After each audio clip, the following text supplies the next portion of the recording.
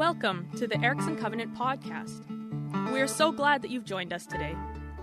We confess that we don't have all the answers, but as a community, we seek to find and follow Jesus and to discover daily the life he has always wanted for us. We hope this message will be encouraging and will inspire you to take the next steps on your spiritual journey. If we can help you in any way, please connect with us. The easiest way is through our website at ericksoncovenant.ca. Let's get started. Hi, Erickson Covenant Church. How are you? Nice to be with you this morning.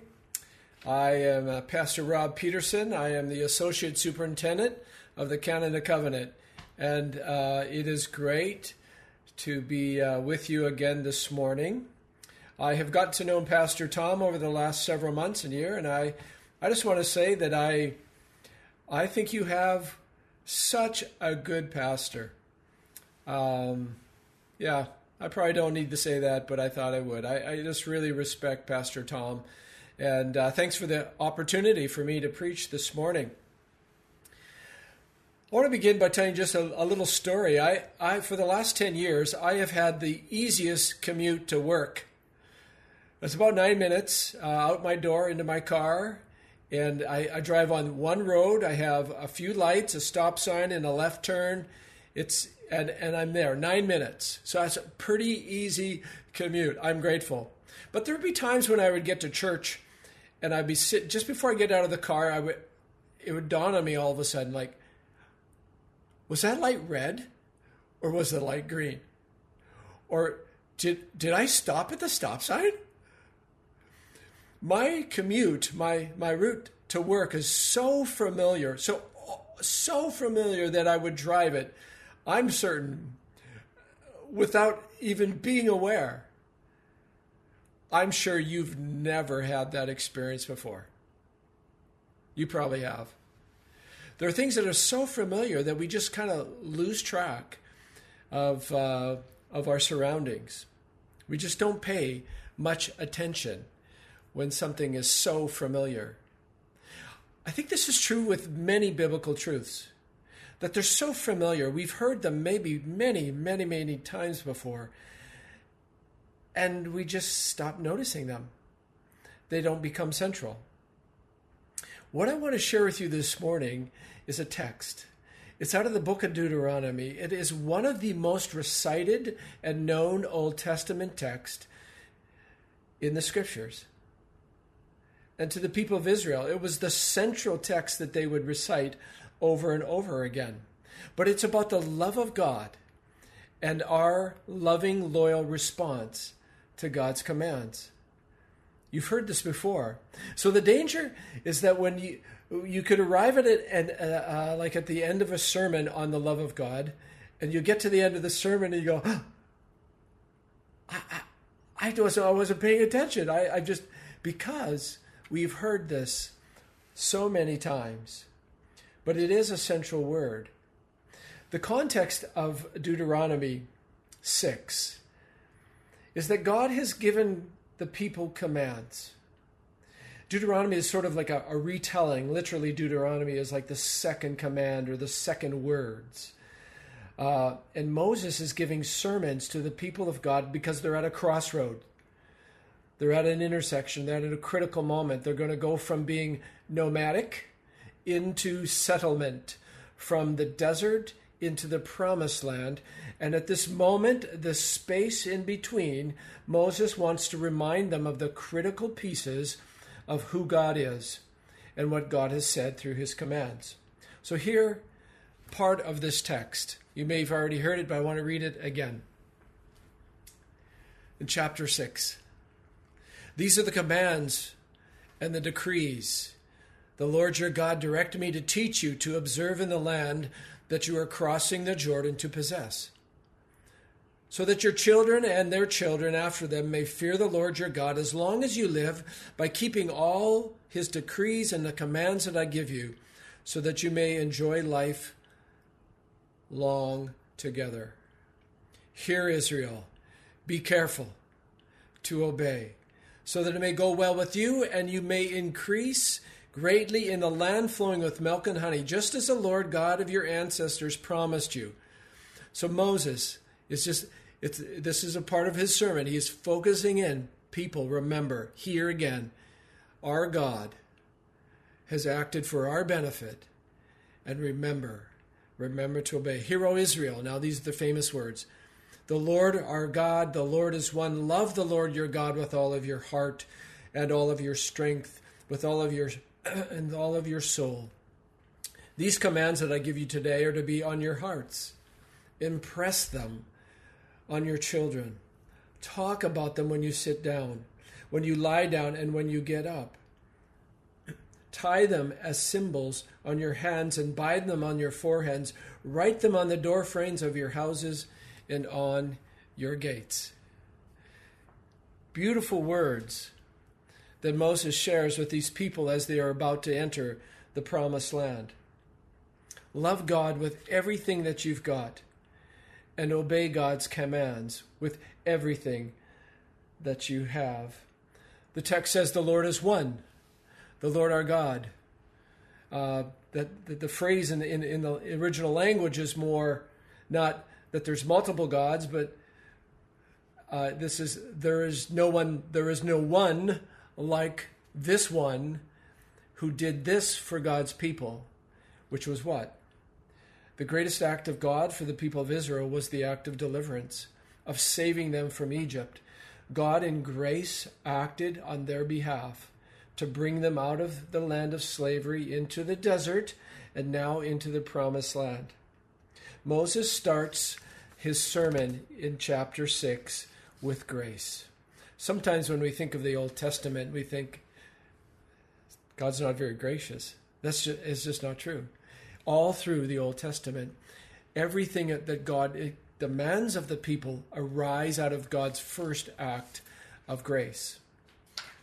So God acted in love, and then the right response to this activity of God of saving, a healthy, wise response, is to love God back.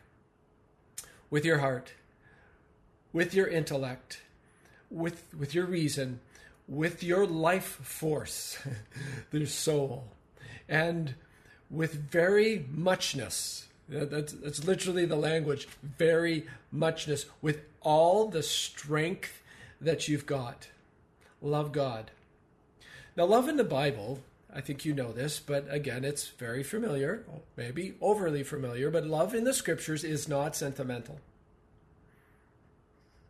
It is to will the good of the other, to love God by choice, not based on emotion, though there's great affection we have for God. It is a choice to love God and to love God's commands and to live as God wants us to live. So at the crossroad before they go into the land, Moses gives this little summary. Here's the essence of who I want you to be as you go into the promised land. When we go to the New Testament, interestingly enough, there is a time, it's in Mark 12, where Jesus is being questioned by lawyers. Hear this text. And the context, again, is they're trying to trap Jesus. And in Mark 12, one of the teachers of the law came and heard them debating. Noticing that Jesus had given them a good answer, he asked of them, of all the commandments, which is the most important? And now Jesus quotes Deuteronomy 6. Hear, O Israel, love the Lord your God, etc., all your heart, strength, mind, and soul. The second is this, which is again a summary of the Old Testament. Love your neighbor as you love yourself. Incredible, incredible text.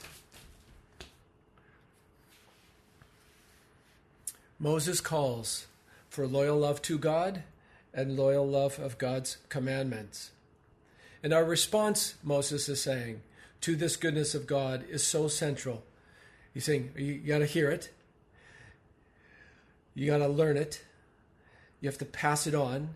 You're to impress it upon others. You're to talk. You're to tie. And you're to use symbols. If you know anything about the Orthodox Jews, they take much of the scripture literally, and so they have the Shema tied to their hand or in a box on their forehead, and it's this text. It's so central, but it is so familiar. Moses is encouraging a sort of spiritual formation in the love of God as they go into the land. When you're with your kids, talk about this. When you are walking along the way, talk about this. Impress this, that God in grace saved you from slavery, and now you are to love God by loving his commands and lovingly obeying.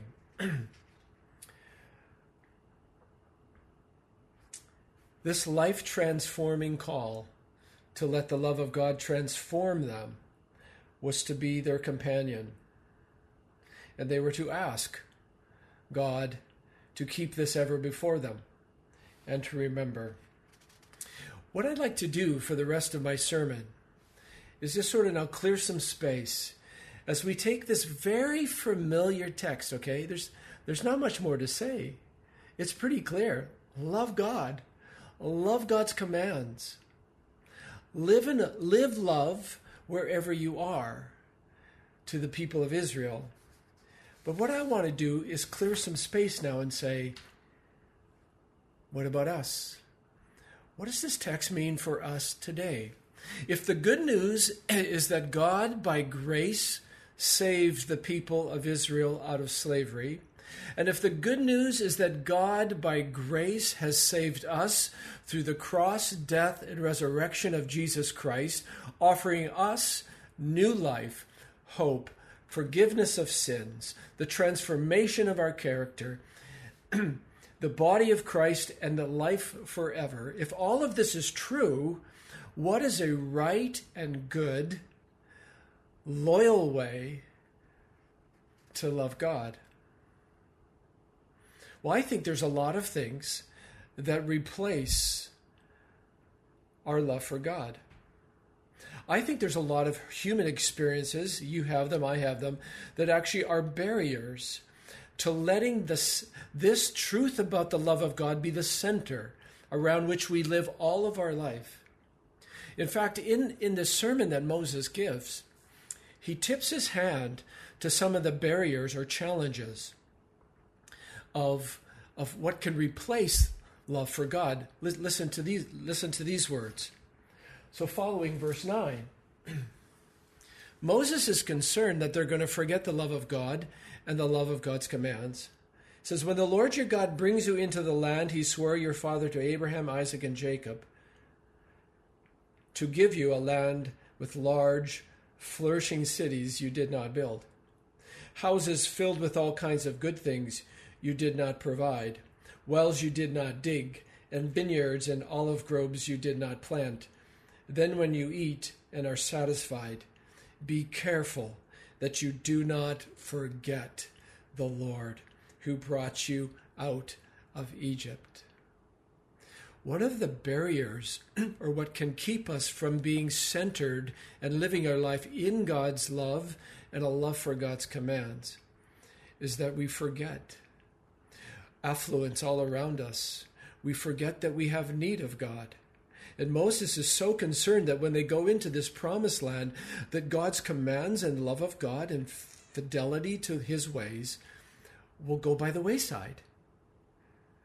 Well, it's exactly the same for us today. I think that's one of the ways when faith goes sideways, as it often does. It goes sideways because we forget our need. We forget the abundance of what God has done for us in Christ. But Moses adds a couple of other things. He said, I'm concerned that when you go into the promised land, here's another thing. Verse 14, do not follow other gods, the gods of the people around you. For the Lord your God who is among you is a jealous God, and his anger will burn against you, and he will destroy you from the face of the land. That is harsh. But Moses, in speaking to the people before they cross into the promised land, says, look, you potentially can lose your way when you get attracted to or enticed by the powers of these lesser idols or these lesser gods. And that interest in them and the gods of the other nations are going to woo you away from fidelity and love of God and his commands. Many writers, spiritual writers, commentators say idolatry has just changed its forms in modern times.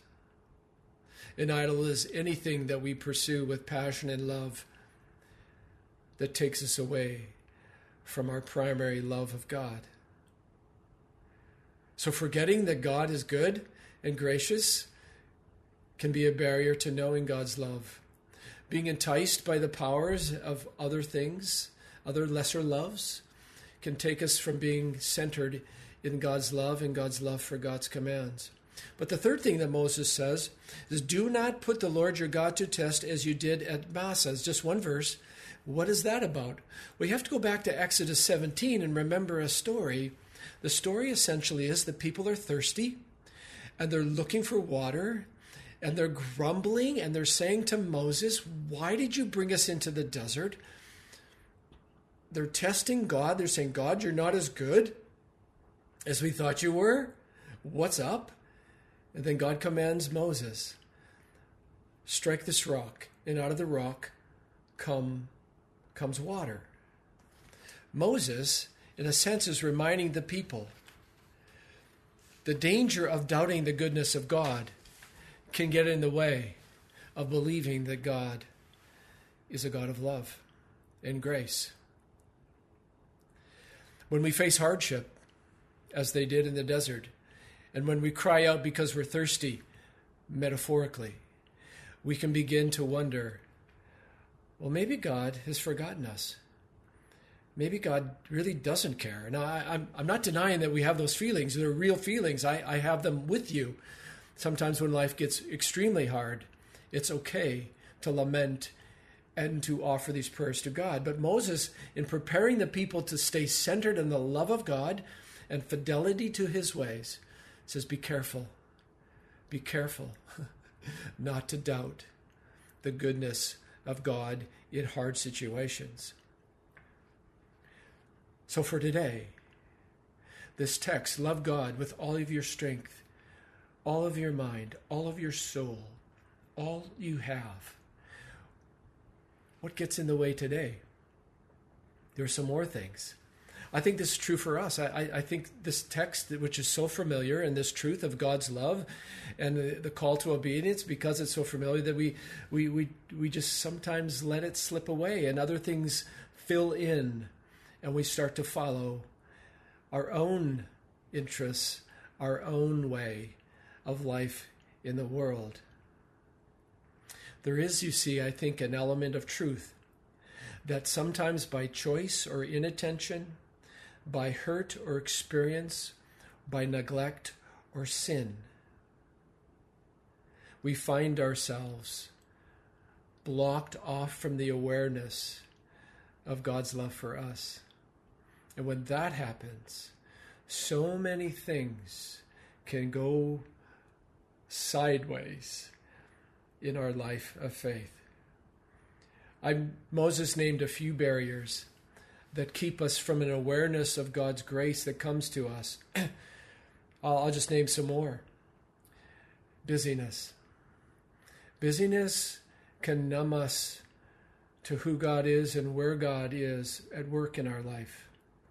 Self-contempt. We come to believe that we are fundamentally not worthy of love. Shame. Scruples. I have to get my life together before I can believe that God would love me. Secrets. If God really knew, of course God does know, but this functions at a very deep level in our heart, that we will hide elements of our life from others and even from God because we're not certain that God always approaches us in grace and love. He doesn't always leave us as we are, thank God. He wants to transform us. But all of these things that Moses names and I just made, they can be ways of shutting us off from this incredibly familiar verse of grace, of God acting on our behalf, and then the call to have faithful, loving loyalty to God. I think it is safe to say that love of God and love for others, loving loyalty to God's commands, when it's not the center, things can go amok. As a spiritual director, and simply a spiritual director is someone who is like a companion, walks with others in intentional one-on-one relationship, helping them be aware of how God is with them. As a spiritual director of 20-some years, I can say with a certain amount of certainty that one of the primary themes of adults in their journey of faith is forgetting that they are the beloved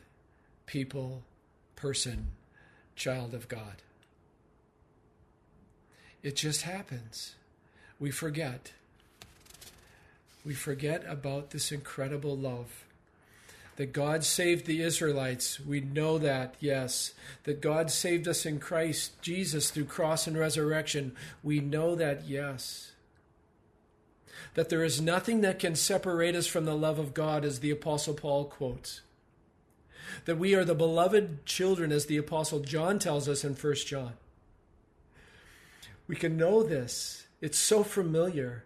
We just close our eyes, and of course we know that's the answer. God loves us. But experientially, we find ourselves drifting away. And the love of God for us particularly kind of goes cold.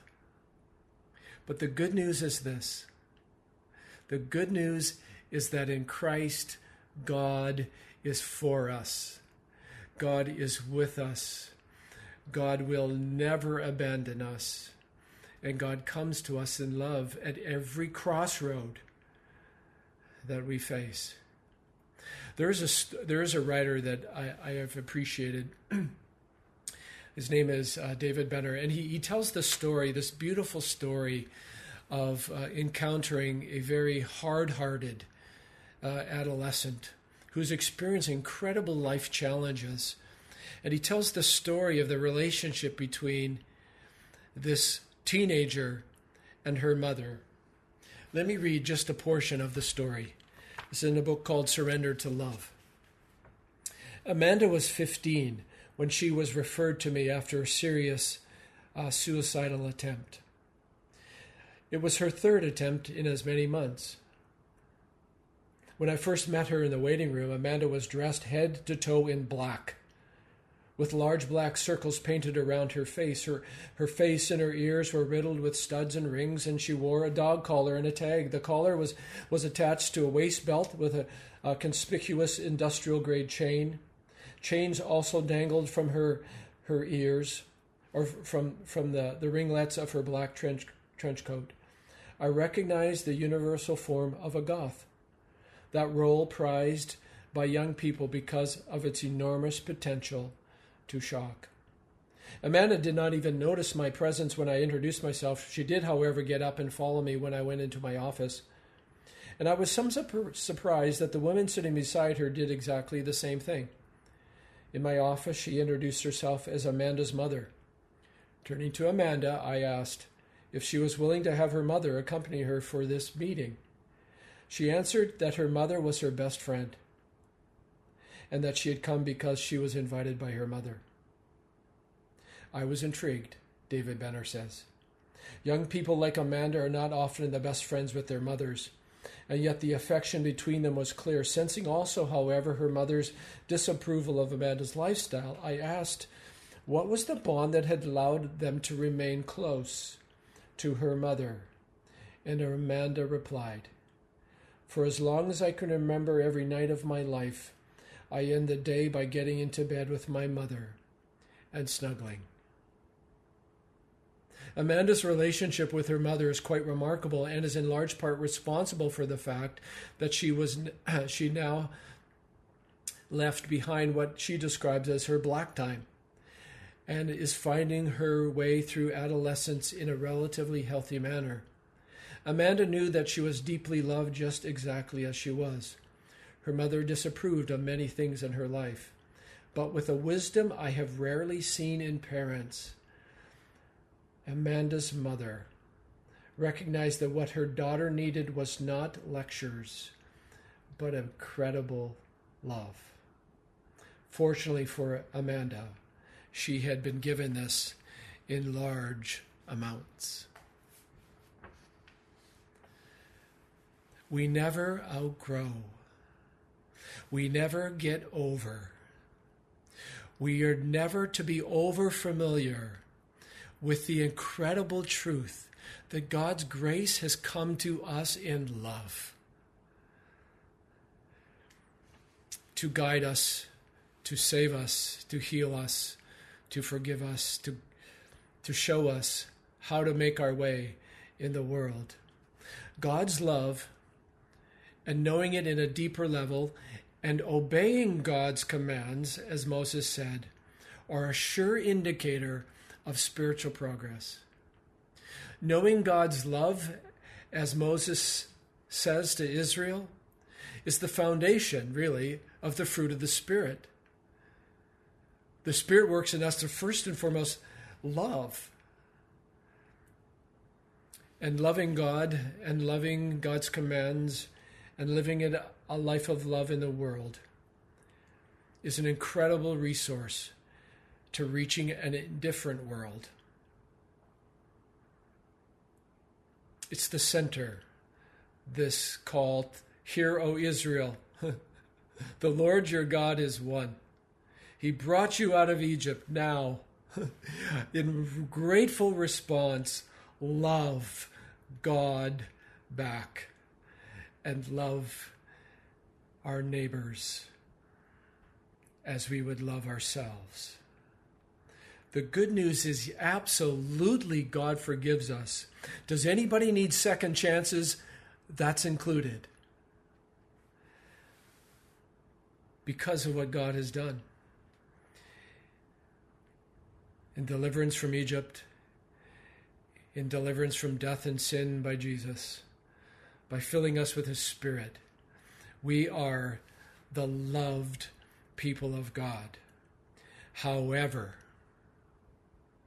now, this is the challenge. As it was for people crossing into the promised land, as it is for us, the challenge is living love in a world in light of the love that we have. I'm not that old, but I'm old enough to say that I don't remember a time that is increasingly more complex and challenging for those of us who live in Western Canada or Canada. There is increasing polarization across all groups, even within the church. We are letting go of our call to be unified in the body of Christ, and we're entering into echo chambers where being right in our own kind of rightness is more important than laying down pride and loving one another. There's growing skepticism about authority. There's a movement of anti-institutionalism. Who has any right to tell us what to do? And everybody seems to have the truth. And if you don't agree with their particular kind of truth, you believe all kinds of manners and you can't be associated with. And so left and right political things or ideology, we are fracturing apart all over the place. And so the challenge of this text, this over-familiar call, "Hear, O Israel, hear, O Erickson Covenant Church," to love God with everything you have and to live in the world in love. To lay down our life for the sake of building a world of peace in Jesus' name. Maybe this is our greatest calling right now, is to be people who lovingly obey the commands of God, to love our neighbors, even if they don't see the world the way we see the world. To be people of mercy and humbleness. To claim that we know who Jesus is, and this Lord of ours calls us to love one another.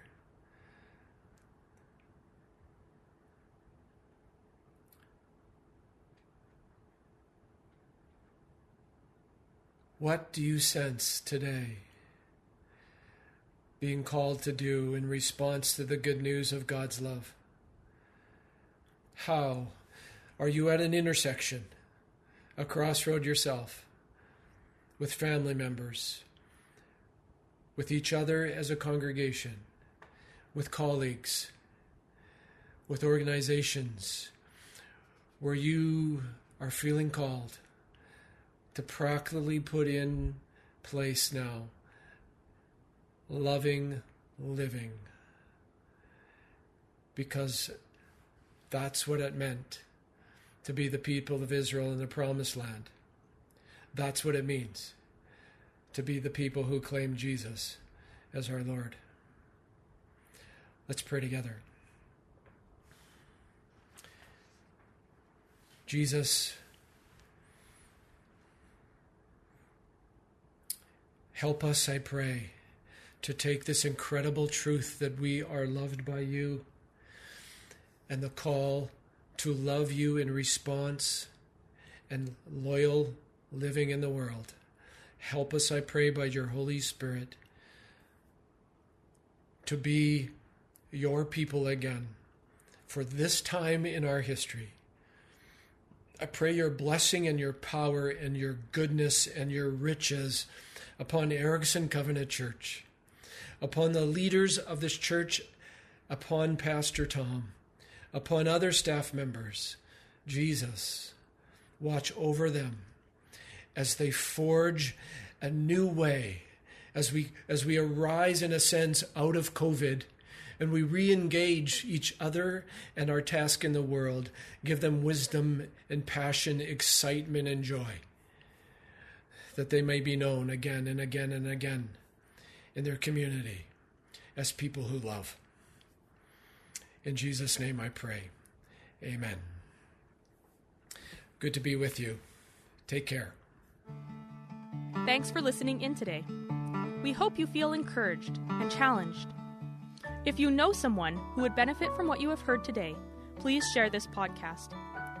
For more information, or if you have questions, you can connect with us through our website, ericksoncovenant.ca. You can also find us on Facebook by searching for Erickson Covenant Church.